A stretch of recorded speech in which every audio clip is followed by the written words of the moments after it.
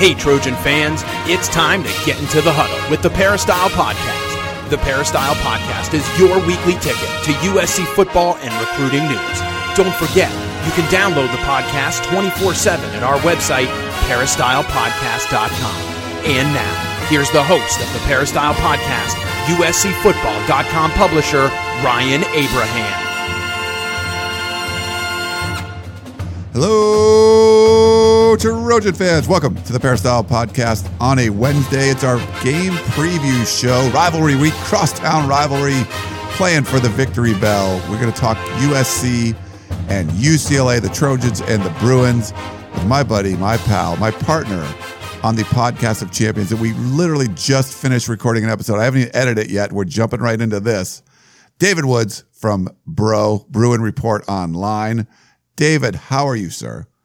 I'm so great, Ryan. It's like I haven't heard your voice in mere seconds. Hello, Trojan fans. It's great to see you again, speak with you this fine Wednesday evening.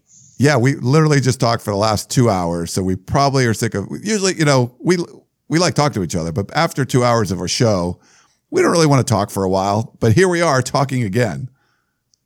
That's our dedication to you, the listener. Yeah, we do appreciate it. But thank you, Dave, for coming on and do that. We just wanted to do like a quick preview of the game for USC fans that maybe don't know as much about the UCLA Bruins program. We just talked about at the end of our Podcast of Champions, and it was an interesting question where one of our listeners asked, I think it was Greg, hey, what would UCLA's record be if they kept Jim Mora instead of getting Chip Kelly? And I think both of us agreed it would be a better record than 2-8 where the Bruins currently sit.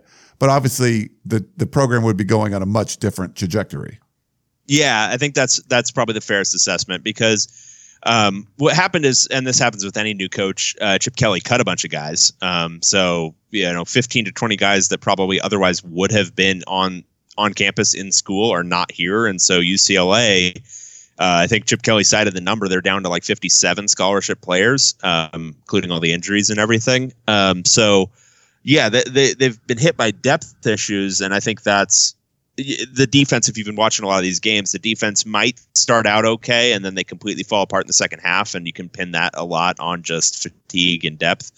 And if Mora was still at UCLA, you could probably see them having more guys and maybe not falling apart in the second halves of games and maybe eking out a couple more wins. I don't think they'd be great, but maybe 4-6 instead of 2-8. Yeah, I think that seems fair. But as a UCLA fan, you'd rather be where you are now. That's why you hire a guy like Chip Kelly. And overall, did you expect this team to be 2-8 at this point? I mean, I don't think a lot of people did. I think we thought they'd be better, but it seems like there's some necessary growing pains, maybe some growing pains that we didn't expect to see. But I know I was probably more optimistic on our Podcast of Champions than you were, but what are your overall thoughts of how this team has looked so far to, 10 games in? Yeah, I was expecting better. I think he's gone the full rebuild path, and I don't know how, and this is all second guessing and not even hindsight, but just, basically backseat driving. I don't know how necessary it was to go the full complete rebuild, which is what they've clearly done, which is just blow it all up and start again. I think there was enough talent in the program to, if you watched at the beginning of the year, this offense looked atrocious, just awful. Did they look? They were ferocious. It's a little Podcast of Champions sound drop for you people. Yeah, they were. They looked really, really bad, and I thought pretty conservative and pretty predictable, and not at all like the Blur. And I think when I was thinking about this year, I was thinking, okay, it might be like Blur light. Maybe they won't go super fast, but pretty fast and run the ball a lot and just try to out scheme people. But I think they've kind of gone, we're going to start with the very basics and work up from there. So it was a different strategy from what I was expecting. And so I was expecting this to be more like I think I eventually predicted something like 7-5 or 6-6 or something. And obviously that didn't happen. But I was expecting them to approach it more from a let's win right now standpoint rather than let's build a program standpoint, which was maybe my mistake. And that's we've never seen Chip Kelly start from scratch before. It's at Oregon. He was obviously inheriting a really successful program. So it's a new kind of look for him. So we'll see where it goes from here. Obviously, there've been some positive signs of late, though. Yeah. One of the things we talked about offline, I guess specifically on the defensive side of the ball first, there's a lot of injuries. I mean, what's the health of this team? You said that, they cut a bunch of guys, so there's not as many. It's similar to what, USC fans would talk about during the sanction years, how many scholarship players were left, and then how many are injured right now? Is that a real issue for this team? It is. They've lost a bunch of linebackers specifically. Guys, a lot of you probably know Jalen Phillips, star outside linebacker. He's out for the year. Josh Woods, who is slated to be a starting inside linebacker, out for the year. Chris Barnes is dinged up. He's still playing. He's a starting inside linebacker. Javari Anderson was a JC transfer. He was probably going to be in line to start after Josh Woods went down, and then Javari Anderson never played because he also got hurt before the start of the year. Keyshawn Lucer-South is playing, but he's got an arm injury.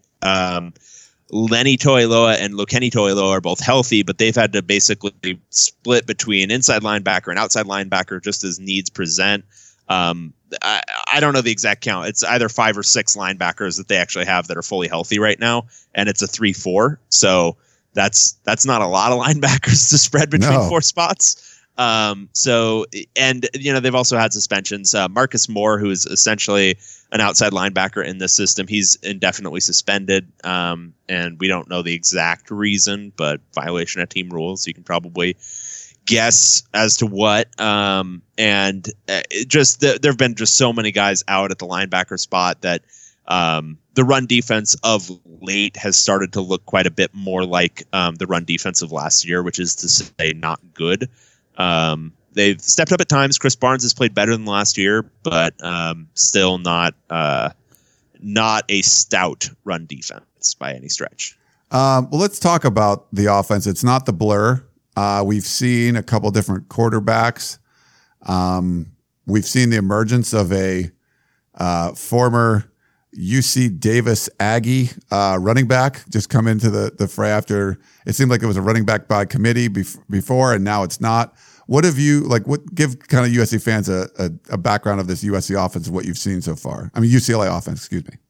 Yeah, so I think the best way to describe it would be kind of a multi-look pro style. They're not going to tempo you a whole lot. They'll do it in bits and pieces.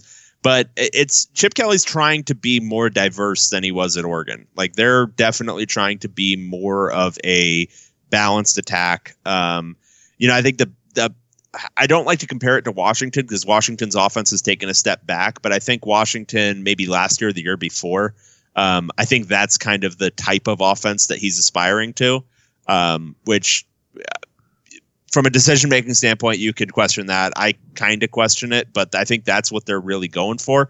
And of late, it started to look a lot better. So Dorian Thompson-Robinson, he suffered a shoulder injury about a month and a half ago, was out for a couple games, then came back and started a game. Didn't look great. Wilton Speight came in, and then Spate's kind of taken the job from there. He's going to start on Saturday. And Speight, as he's gotten more comfortable, he was the starter to start the year. Then he got hurt, but as he's gotten more comfortable since he came back, he's looked better and better. He's got a real command of the offense. He doesn't have the most arm talent in the world, but he's a pretty accurate thrower, and he is really, really good in decision making. Doesn't make too many mistakes. Can actually run the ball a little bit. I mean, he's 6'6", 250 or whatever, but he can actually move. So you have to account for that. And then Joshua Kelly, you were talking about. This guy, I mean, Tracy Pearson, my boss over at Bro, he was talking about him last year when he was redshirting after the transfer and said, hey, this guy might actually be the best running back on the team. And now looking at him, he might be, easy top half in the Pac-12 running back and maybe top third in the entire league. He's a really balanced back. He's got some explosiveness to him, but I think the main thing that stands out about him is his vision. And just he's got a real tenacity running the ball. He doesn't mind running over somebody. real diamond in the rough finding him from UC Davis. But this is going to be a balanced UCLA attack. And if you're expecting the blur, it's not that. It's not going to be super high tempo. It's going to be, they throw a lot of crossing patterns. They'll attack you downfield, and they'll run the ball in a variety of different ways, but it's not a one note thing where they're going to just tempo you to death.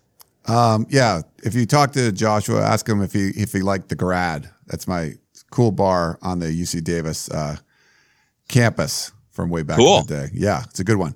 That's a big deal. I heard him on with like Petros and Money, and it was interesting hearing him talk. He played Oregon when he was at UC Davis.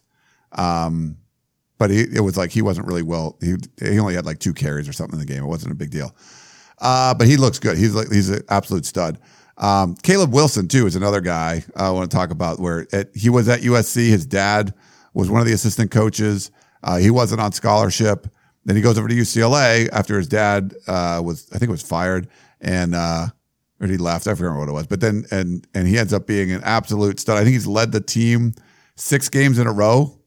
With receiving yards. We were talking to practice yesterday. Do you think Caleb Wilson will get 200 yards receiving or 300 yards receiving? But maybe talk about him a little bit.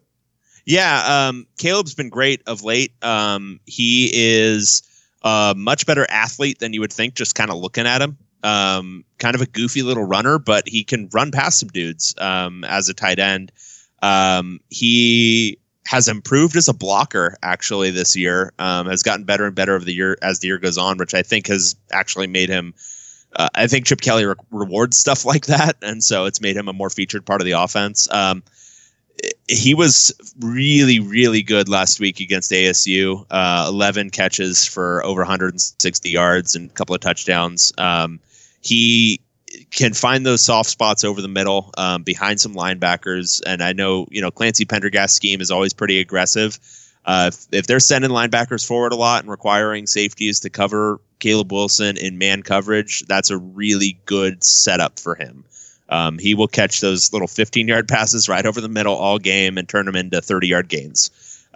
So I expect he's going to have to be a featured part of this offense if they're going to get those linebackers to back off a little bit from USC.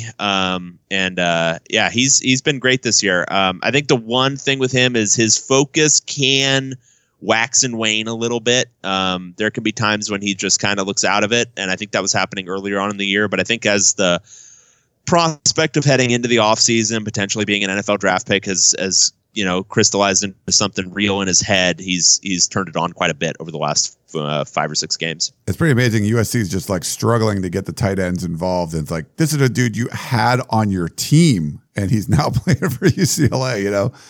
It's kind of crazy. It's a crazy story. It's wild. Yeah. And, I should mention Devin Asiasi is also on this team, and he's another big time tight end, and he's turned it on more and more of late. A couple catches here, a couple catches there, but, he can catch a lot of those same balls that Wilson does, and he can do about the same stuff with them. So UCLA's got a pair of good tight ends. I think that's probably going to be critical in this game. Let's defensively. I think you've described it with some interesting adjectives on our podcast of champions. How would you kind of overall assess the defense for the Bruins? Do you have this? Do you have the drop ready? They were ferocious. Yeah. So early on in the year, when they were fully healthy and ready to go, there were some things to like about the defense. They were doing a lot of that zone blitzing stuff that Oregon used to do under Kelly and Aliotti, where they would bring in pressure from different spots. And, they were able to get to the quarterback. They were able to be disruptive in the backfield. When Jalen Phillips went down, that kind of changed the complexion of the entire thing. He was really their one really talented pass rusher. I think, USC probably, when you think about Porter Gustin, think about that for Jalen Phillips. I don't think Phillips has produced at that level, but that was kind of the impact with him going down, what it did to the defense. What was his injury? They're saying it's concussion. Oh, okay. I don't know what it is, but they're saying concussion, and they're saying that's the reason he's sidelined for the rest of the year. UCLA apparently has a very stringent policy for concussions. After a certain point, you're just shut down for the year. Wow. Okay. But anyway, he went down, and that kind of changed the complexion of the defense. They've still tried to be aggressive, but they don't have as many talented pass rushers anymore. Keyshawn Looser-South is basically the one guy still making the occasional play in the backfield. But again, he's dinged up a little bit too. So without the prospect of making as many negative plays and plays at the line of scrimmage, the relative unsoundness of the linebackers from like a run fit standpoint is becoming more and more pronounced. Like they're not always in the right position. They're not always making the play. The tackling's been really poor. And without, it's one of those defenses where it had to be high risk, high reward. They had to make plays in the backfield or else the run defense was going to get just trampled. And now that they aren't making any of those negative plays, they're getting trampled. The secondary is pretty good. Darnay Holmes is one corner, and he did well, matched up with N'Keal Harry last week. Elijah Gates is looking pretty good. Nate Metters, who was a star last year, is now mostly playing nickel, and he's pretty good. He had a rough time earlier in the year, but Adarius Pickett makes basically every tackle on the team from the safety spot. So the secondary is pretty decent. Linebackers and the defensive line is full of freshmen.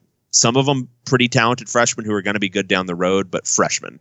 And so you'll see a lot of times they'll get just completely stood up, make no push into the backfield, and then there'll be wide lanes through them, past the linebackers, all the way to Adarius Pickett, who will make the tackle. The front seven has been the biggest issue for UCLA. And then last we'll finish up with special teams. Should USC fans just watch like the Oregon game from UCLA to see like some? I think that's indicative. Or what was before Oregon? Utah was also really bad. There was some. UCLA special teams are atrocious. Do not just pay attention to JJ Molson, who's pretty good at kicker, or Stephon Flintoff, who can really kick the hell out of the ball as the punter. Punt kick coverage are awful, and they're very prone to mistakes on special teams. We've seen a few running into the punt returner, who's trying to fair catch the ball, like that sort of stuff. There have been multiple false starts on field goal attempts, like long field goal attempts. Like there was a 47-yarder that got turned into a 52, a 51-yarder that got turned into a 56 because of false starts. They've been very bad, prone to giving up fakes, prone to giving up touchdowns, just kind of across the board bad. And they don't make up for it on the other end. UCLA has basically gone to exclusively fair catching all kickoffs, basically don't return anything, which I think, and this is even when teams are kicking it to like the 10, they're still fair catching it, which is very, very low risk, no reward. So I don't know about that strategy. And punt returns, they've had a couple, but nothing great. This is a bad special teams.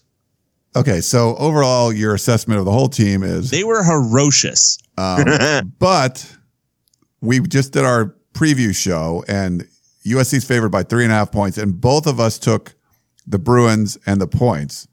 Mm-hmm. What do we know? Why? What? Like hearing your preview, I'm not hearing a lot of confidence that UCLA can play well. But the offense has shown some signs. Like of late, they've actually been pretty decent. Against ASU, they were pretty decent. They just couldn't finish drives, but Spates looked good. Kelly and that run game have looked pretty good. So if they can control the game offensively, that's what's going to give them a chance. But defensively, I mean, what I'm counting on there is the USC offensive staff, basically. Just kind of, oh, okay, so we're running the ball at will, getting 8 yards a pop, even with our fourth string running back, the only guy who's not hurt. Okay, let's throw the ball 30 times with JT Daniels over the next 30 downs. That's the sort of thing I'm expecting from the USC coaching staff, which is enough that, I don't know, USC will only score 31 points. And if they do that, I think UCLA has it in them to do that offensively. I don't know if they will, but I think they have it in them. Interesting. All right. Well, we'll see how this one plays out. But yeah, thanks for the details on the Bruins, Mr. Woods. I'm sure you're sick of talking to me, so we'll let you go. It's been lovely, Ryan. Thank you for having me. Thank you, Trojan fans, for listening to a Bruin with a slowly rasping and going away voice. Yeah, David was a little under the weather starting the podcast 2.5 hours ago, so we do give you mad props for staying an extra 20 minutes or so to talk about the team you grew up loving, right? You grew up a big USC fan. Am I right about that? Oh God, shush. My brother went to UCLA. My dad went to UCLA. My older sister went to UCLA. My UCLA. This is in my blood, unfortunately. Okay. So big mixed family. So like split half and half. See, I'm a transplant, so I just I came to California. I went to USC. So yeah, you're a filthy Bostonian, right? Yes, Massachusetts. I'm a Yankee that married a Southern belle. Like, yeah, there's all kinds of weird stuff going on. Living in LA, you're now in the South. You're in Atlanta now. Oh, don't remind me. Crazy. But no, David, we do appreciate it. Dave knows his stuff, obviously, and we've been doing the Podcast of Champions for a few years now. Is this our 4th season or is it 3rd? We started in the off season before the 2015 year. So whatever that is. I'm not the engineer. You count. Yeah, that's our 4th, 15, 16, 17. This is 18. Hey, so look at you. This is our Did you have to break out the fingers for that one? Yeah, 4th season doing the nuts. It's good, though. It's been growing. So if you guys haven't listened to it, Dave and I will talk about all teams in the Pac-12. And obviously we know USC and UCLA a little better, but we get some great questions. We get some good feedback. We get some good guests. So Pac-12 podcast, just Google Podcast of Champions, and that's where we are. But David, thanks again for coming on. No problem, Ryan. Thanks, guys.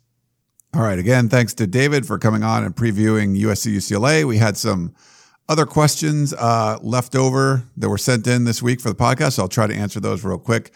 Just so you know, make sure you check out the You've Got Questions, We've Got Answers column up from Dan Weber. We didn't get to all of the questions specifically for Dan. I think like 10 or 11 of them were left over. So he put those up in a column, and you can check that all out on uscfootball.com. Okay, we got one from Dino. Hey, Ryan, I was just wondering who you think the most realistic coaches for USC to go after if they fire Helton.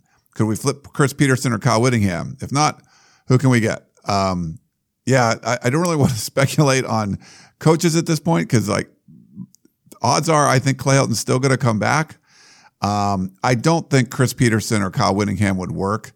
I think Kyle Whittingham is they're both people that are happy in the positions they already have, but they're very successful coaches if USC was going there. But those, again, even those are just people you're familiar with. I would like to see if USC does have an opening, go out and get someone who's been successful somewhere else, not necessarily in the Pac-12. But USC had a chance to get Peterson and wouldn't give him what he wanted, which is autonomy. So, and obviously we don't know at this point. My gut would be that Lynn Swann goes after like a Jack Del Rio. That would probably be the first name that comes up on my list. But obviously we don't know, and Clay Helton is the head coach. So we're going to go on with that. Don, is Helton trying to get the squad down to sanction period size? Helton's main attribute is he supposedly is a good father figure. Why are all these players getting into trouble with such a great father figure? Is Helton a fraud as a coach and a father figure? I think Dolly Parton said it best. Lord, just give USC a good coach. I don't think she said that, Don. Ryan, we need you to use your clout. Get rid of Helton. Okay. One, I don't have the clout to get rid of anybody. So sorry, Don. I don't have any clout like that.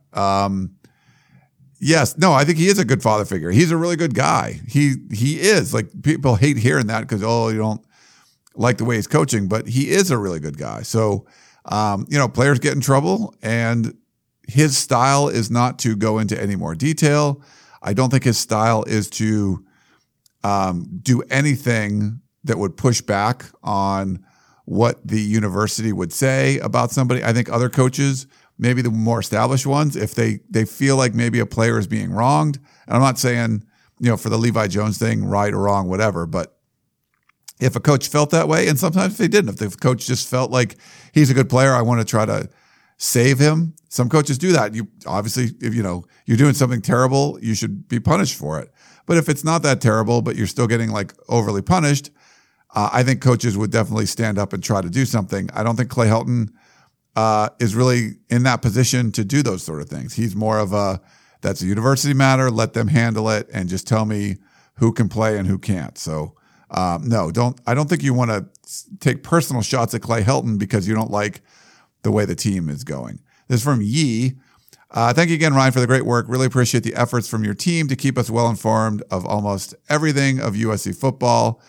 I'm an immigrant, so I'm curious how bad looking it is to the U.S. in the U.S. to chant, quote, fire someone during a game. I found this is very common in Asian and European soccer leagues, but not in the U.S., at least not in L.A. Yesterday, there were around 5 people chanting Fire Helton in the student section.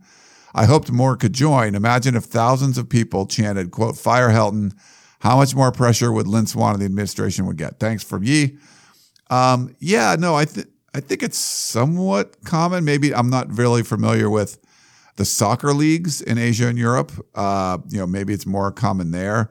It was said around the tunnel a little bit. I think you'll hear more of it if he loses to UCLA, of course.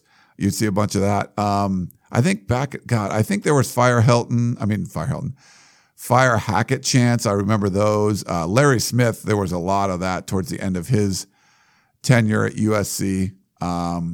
But yeah, it's I don't know if that would really put more pressure. Lynn Swann already hears about it and he doesn't care. Like, he doesn't want to hear it. Like, he doesn't want to hear, and he is hearing it from the fans, and that's not what he wants to hear. What will matter is not a bunch of students or fans in the stands yelling that. It would be the people writing the $10, $20 million checks for the renovations of the Coliseum saying, nope, I'm out. That's, I think, what would matter the most. Andrew in West LA, not sure if this is suitable for the podcast, but you mentioned on yesterday's show with Coach Hyde that the recruiting team at USC is already small. I heard on Saturday at the game that Alex Rios, a.k.a. the USC mayor, has left the program. Do you know anything about this? I know he played a significant role in recruiting for SC. So will the coaching staff bring any more people since the recruiting is the number one priority right now? Andrew in West LA. Yes, Andrew, I've heard of that too. Alex Rios, I talked to someone close to him and he told me that was happening. It might have been a month or two ago. It might have been a while ago. They don't have a huge recruiting team. And, and losing one, I think Alex is a great guy, and I think that certainly would hurt them. I haven't heard of more people being replaced. There was other people that left, and I don't know if they were replaced. So it's a smaller team, Andrew, and I think that's something that certainly needs to be addressed. I think right now Clay Helton is just focused on, getting through the season and trying to beat both of his rivals. But that's certainly something that's going to come up afterwards. Like, hey, recruiting is going to suffer. You have half the staff that doesn't really recruit, or at least recruit on a part-time basis. You need to go in and get some guys. So replacing a guy like Alex, and I don't know where he went. I'll have to try to reach out to him and see where he is. But I did hear that from somebody very close to him. Like I said, probably a month or so ago, but I haven't really followed up on it since then. But yeah, you've heard correctly from what I was told.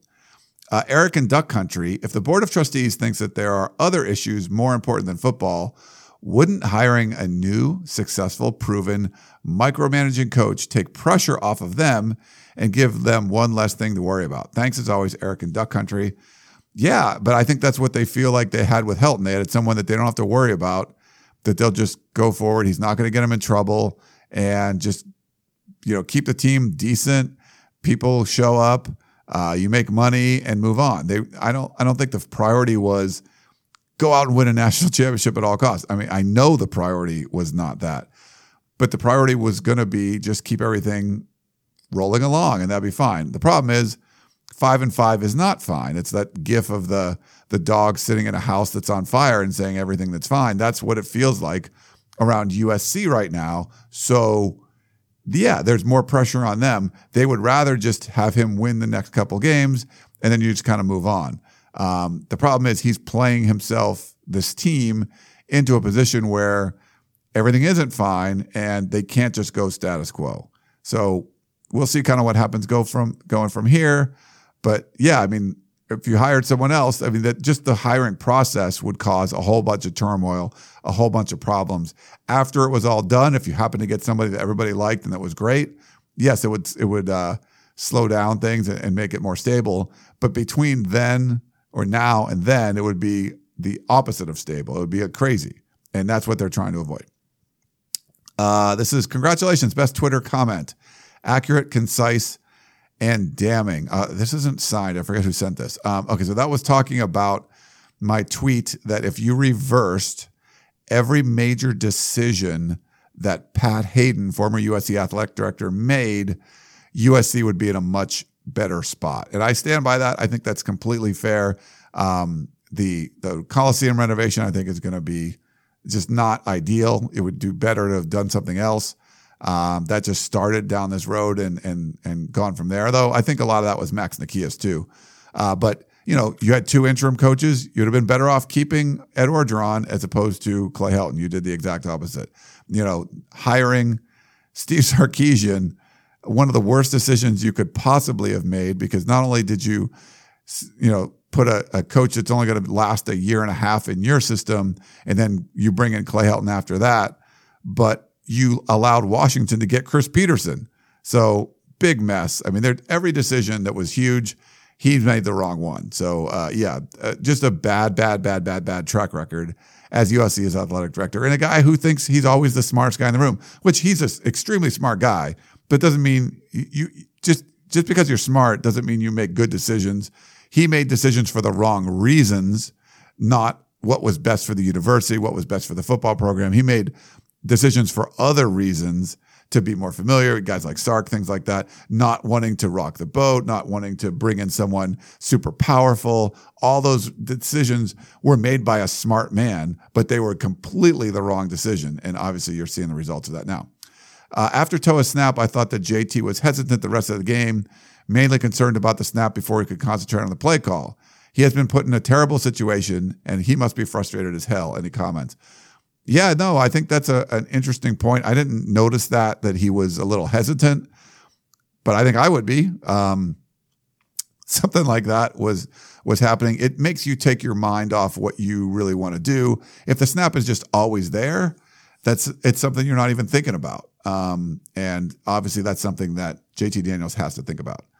Text question, point blank, this team is really unlikable. I pity Cam Smith and Porter Gustin. I scratch my head at what Biggie Marshall does sometimes, and I unequivocally hate everyone on the coaching staff. That seems pretty strong. What do you think the most unlikable SC team of all time is? B, in the Bay. I'm really terrible with the all-time questions because it's hard to kind of think about that. But this is definitely, I don't know about unlikable because there's a lot of likable people. Clay Helton's a very likable guy. I mean, I like T. Martin. I like a lot of people on the staff. I wouldn't use that term, but it's not a fun team to watch. It's not as far as like the team itself. No, I don't care for this team. It doesn't feel, it's not a fun team to follow, to watch, to go along with. And it's tough, but I wouldn't say the people are not likable. I don't hate the coaching staff. I like most of the people on the coaching staff. I don't like the jobs that some of them are doing, and I don't like the way this team looks. So yeah, it's not a likable in a team sense. It's not something that this is not a team that you're going to embrace. Like there have been teams that have been up and down or bad or whatever that you would like because of some of the character and heart and stuff that they showed. Pete Carroll's first team at 6-6 still had Troy Polamalu and Carson Palmer and, like Sonny Bird running the ball and stuff. Like there were some fun things, likable things about that team that was struggling to turn things around. This is a team that was good, that's kind of turned the wrong way and has a lot of talent. So when you're talking about underachieving teams, it's hard to like them because, yeah, I mean, they're underachieving. And that's not, you like overachieving teams that maybe don't do that well, but they're overachieving. This is not that. This is the exact opposite of that. Okay, then we'll end on a text message from Sir Eric of Troy. He writes out "fight on," and the letters stand for feverishly initiate getting Helton's termination over with now. That's from Sir Eric of Troy. Interesting text there. Okay. It's we got through the questions. We had a couple There's a couple for Harvey Hyde and Dan Weber. Because they're before the game, I'm going to read these now too. Just get them out of the way because I know they were specifically for Coach and Dan, but I'll just knock them out now because it's before the game. We don't want to talk about stuff pre-game, after the game. Most of the questions we want to talk about are going to be post-game.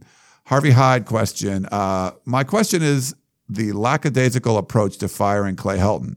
It just seems so simple and an easy decision. I understand the fact that there's no president in place, but you can almost hire anybody and have better results than what we are getting now simply off of changing the practicing habits. It's always said that the team will be at its peak of a new coaching regime by the third season. This is Coach Clay Helton's third season, and the team has been declining each of those 3 years and now doesn't have a superstar to carry him, Adoree Jackson, Sam Darnold. I live in the South, and there is no way that having the fourth highest rated roster in the country and looking like USC looks would ever be tolerated, even by the most non-big time schools in the Big 12 and SEC.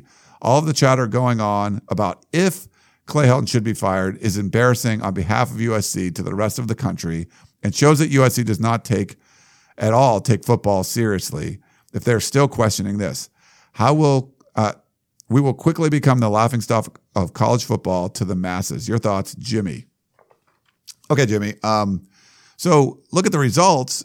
That Clay Helton has results on his side, not this year, but he has a Rose Bowl and a Pac-12 championship, and he had won every game at home, and he had won the games he was supposed to win. So before the season, there was a lot of good things that Clay Helton did. Now, yes, they got blown out by Notre Dame. They got blown out by Ohio State. You're looking at those things, and that's not passing the eye test. So results on paper still look good. You still had reasons. You even have reasons for this season saying, oh, there's a freshman quarterback and all that stuff. Now, I agree with you. I don't buy those reasons. The eyeball test was this team wasn't playing up to its potential because they do have the fourth ranked roster in the country behind Alabama, Ohio State, Georgia. Those teams are all in the top five. Those teams are all really, really good. This USC team is not. They have the material and they haven't put it together. So the results this year, without like a Sam Darnold saving you, with a lot of the naysayers are saying, I mean, I'm buying into it now. I'm agreeing with what they're doing now. The offense it looks broken. It looks like it needs a superstar to just run it for you because there's players everywhere. And we're not seeing it. I like JT Daniels a lot. I'm not as critical as some of the other people are. I'm more critical of the offensive scheme, the play. I don't care who's calling the plays. It's the design of the plays that I have an issue with. And it just doesn't look like, I don't think it's T. Martin's offense. I think it's some bastardization of what Kiffin and Sark ran, and Clay Helton, is still running it. So it's more of a collection of plays to me than a cohesive offense. For me, I'm not some football guru that understands all, every X and O out there, but just from a layperson's view, that's what it looks like to me. And I've talked to people that are more expert than me, and they said the same thing. So I don't feel my gut feeling about it is all that off. Now that's just kind of what I'm saying here. So, but your priorities for what you want for USC football is not necessarily what the administration wants. If USC wanted to win a championship, if that was the most important thing, they wouldn't have hired Lane Kiffin, they wouldn't have hired Steve Sarkisian, and they wouldn't have hired Clay Helton. Like, that's more of hiring people that you like and you're familiar with that aren't going to go crazy, and you hope that they'll win. Not the reason we're hiring this guy is because we know he's got this approach, he's got this plan, and he's going to win. Clay Helton was a pretty good assistant coach under pretty bad head coaches at USC, and he still got the job. The resume just didn't match. So I think you're along the same lines, is like, that's not necessarily what the priority is. Right now, with the Board of Trustees, they have a lot of other bigger fish to fry. So they would rather not deal with this problem. But most fans are like, hey, that's great. You're getting sued by all these former patients and things like that, but I want the football team to be good. So I think, you might get your wish. You might get something to happen if, depending on these next two games go. But understand, it might be a national joke, but that's just not from what we were told many times, the biggest priority for USC right now. These are a couple questions that were for Dan. We just put up the column of Dan's questions. These ones came in later than that, so I'll just answer these now too, and then we'll move on. Dave, I'm a longtime season ticket holder and I also travel to 2 to 3 road games per year. This is the least enjoyable USC team to watch in a long time. They don't play with passion. They have no confidence. They make the same mistakes again and again. They are simply difficult to watch. Who's to blame? Dave, no, that's kind of what we were saying in the other text message. It's not like, I guess, a likable team, but it's a better way to put it. It's not enjoyable to watch. Like, you don't get joy from watching this team. And, I'd get to watch the Cal game as just going in as a fan, just as a regular person, because I didn't work it. It was my 25th reunion and it was my, homecoming and all that stuff. And it wasn't fun to watch, but I had fun because I haven't done that in a while. And you lose a lot of that fun from being in the media because it's a job and you're looking at it from more of a critical eye. Not that fans don't, but I might be looking at what kind of column I'm going to write or who am I going to interview. So it's definitely different. But like our friends at Reign of Troy, Alicia Derritola, like I know she's, looking at that for, she still gets some passion from this and fun and enjoyment. And she said the same thing. It's the most unenjoyable. I think she said it was the most unenjoyable team that she can remember. And I can see it. It's just not that fun. Who's to blame? I blame the coaches. I mean, it's just not. There were bad decisions that were made. There were assistant coaches that should have been fired last year that weren't. You've prolonged things that didn't need to be prolonged. There's people that could be playing that aren't playing. There's rotations that could happen that aren't happening. There's a lot of issues that were fixable that you could have this team being 2 or 3 more wins easily. Still not like do you feel great about this team? Would you feel great if it was a 7-3 team instead of a 5-5 team going into the Notre Dame game? No, but you'd have a better chance or a good chance of winning the Pac-12 South at that point just by fixing some of the mistakes. But I don't think that would change the overall makeup of this team. There's some flaws that are just by design, and that to me is what makes the team not enjoyable. All right, the last one from Kingsley. If Coach Helton is let go, I heard a name suggested, Clemson's Brett Venables. He has a contract for $2 million a year for 5 years plus bonus, making $11.6 million. He has a great coaching record, right age, but might not be interested. We, USC, could sweeten the pot and win him over. A gamble? Well, how bad could it get? It's only money. 3 years at $2.6 to $4 million a year with bonuses for championships, bowl berth, and national championship. We are SC. We should be a dominant team in the NCAA instead of a doormat and laughingstock. Of course, we have no say. Fight on. Enjoy all the insights, and thank you from Kingsley. Yeah, that's certainly of any assistant coach, I think that's probably the only one I would even think of because that's someone that other people want. USC just doesn't hire people that other people want. Brett Venables is someone that other people want, but it's a risk because he's an assistant coach. He's not a head coach right now. I think USC's done that. I think you'd rather just go get a sitting head coach. I don't think you could get him for $2.6 million a year. That's not happening. He already makes $2 just without the pressure. He's just a defensive coordinator, not just, but he's not a head coach. So you're talking $5 million a year or something to do that, to get someone like him, I would guess. USC hasn't paid big money since Pete Carroll was around. So that would be a change in philosophy and stuff too. But yeah, that's probably the only non-current head coach that I would listen to is him as far as assistants and stuff go. But he's, that's a big name. That's a name other people would want. So I'm willing to listen to that. Just, is it someone other people want? Or is it someone that USC finds attractive because it's USC?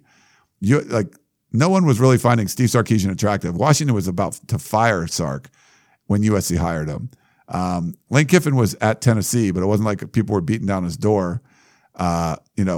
He wasn't the sought after guy that everybody wanted. It was just Lane Kiffin coming home.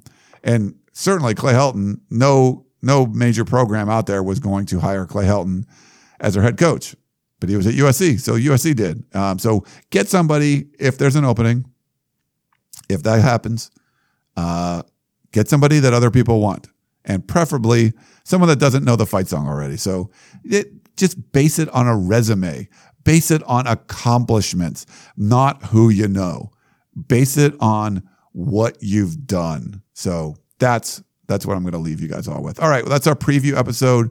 Thanks to David Woods for coming on. I think this is my third hour in a row of talking, so my voice is about dead, but I hope you guys enjoyed this edition of the Peristyle Podcast, and enjoy the game this weekend. We will talk to you next time. You've been listening to the Peristyle Podcast, presented by USCFootball.com. Be sure to tune in next week for the latest news on Trojan football and recruiting. And don't forget, you can automatically download the podcast directly to your smartphone or tablet for free. Just click the iTunes link on peristylepodcast.com or search for Peristyle Podcast at the iTunes Music Store.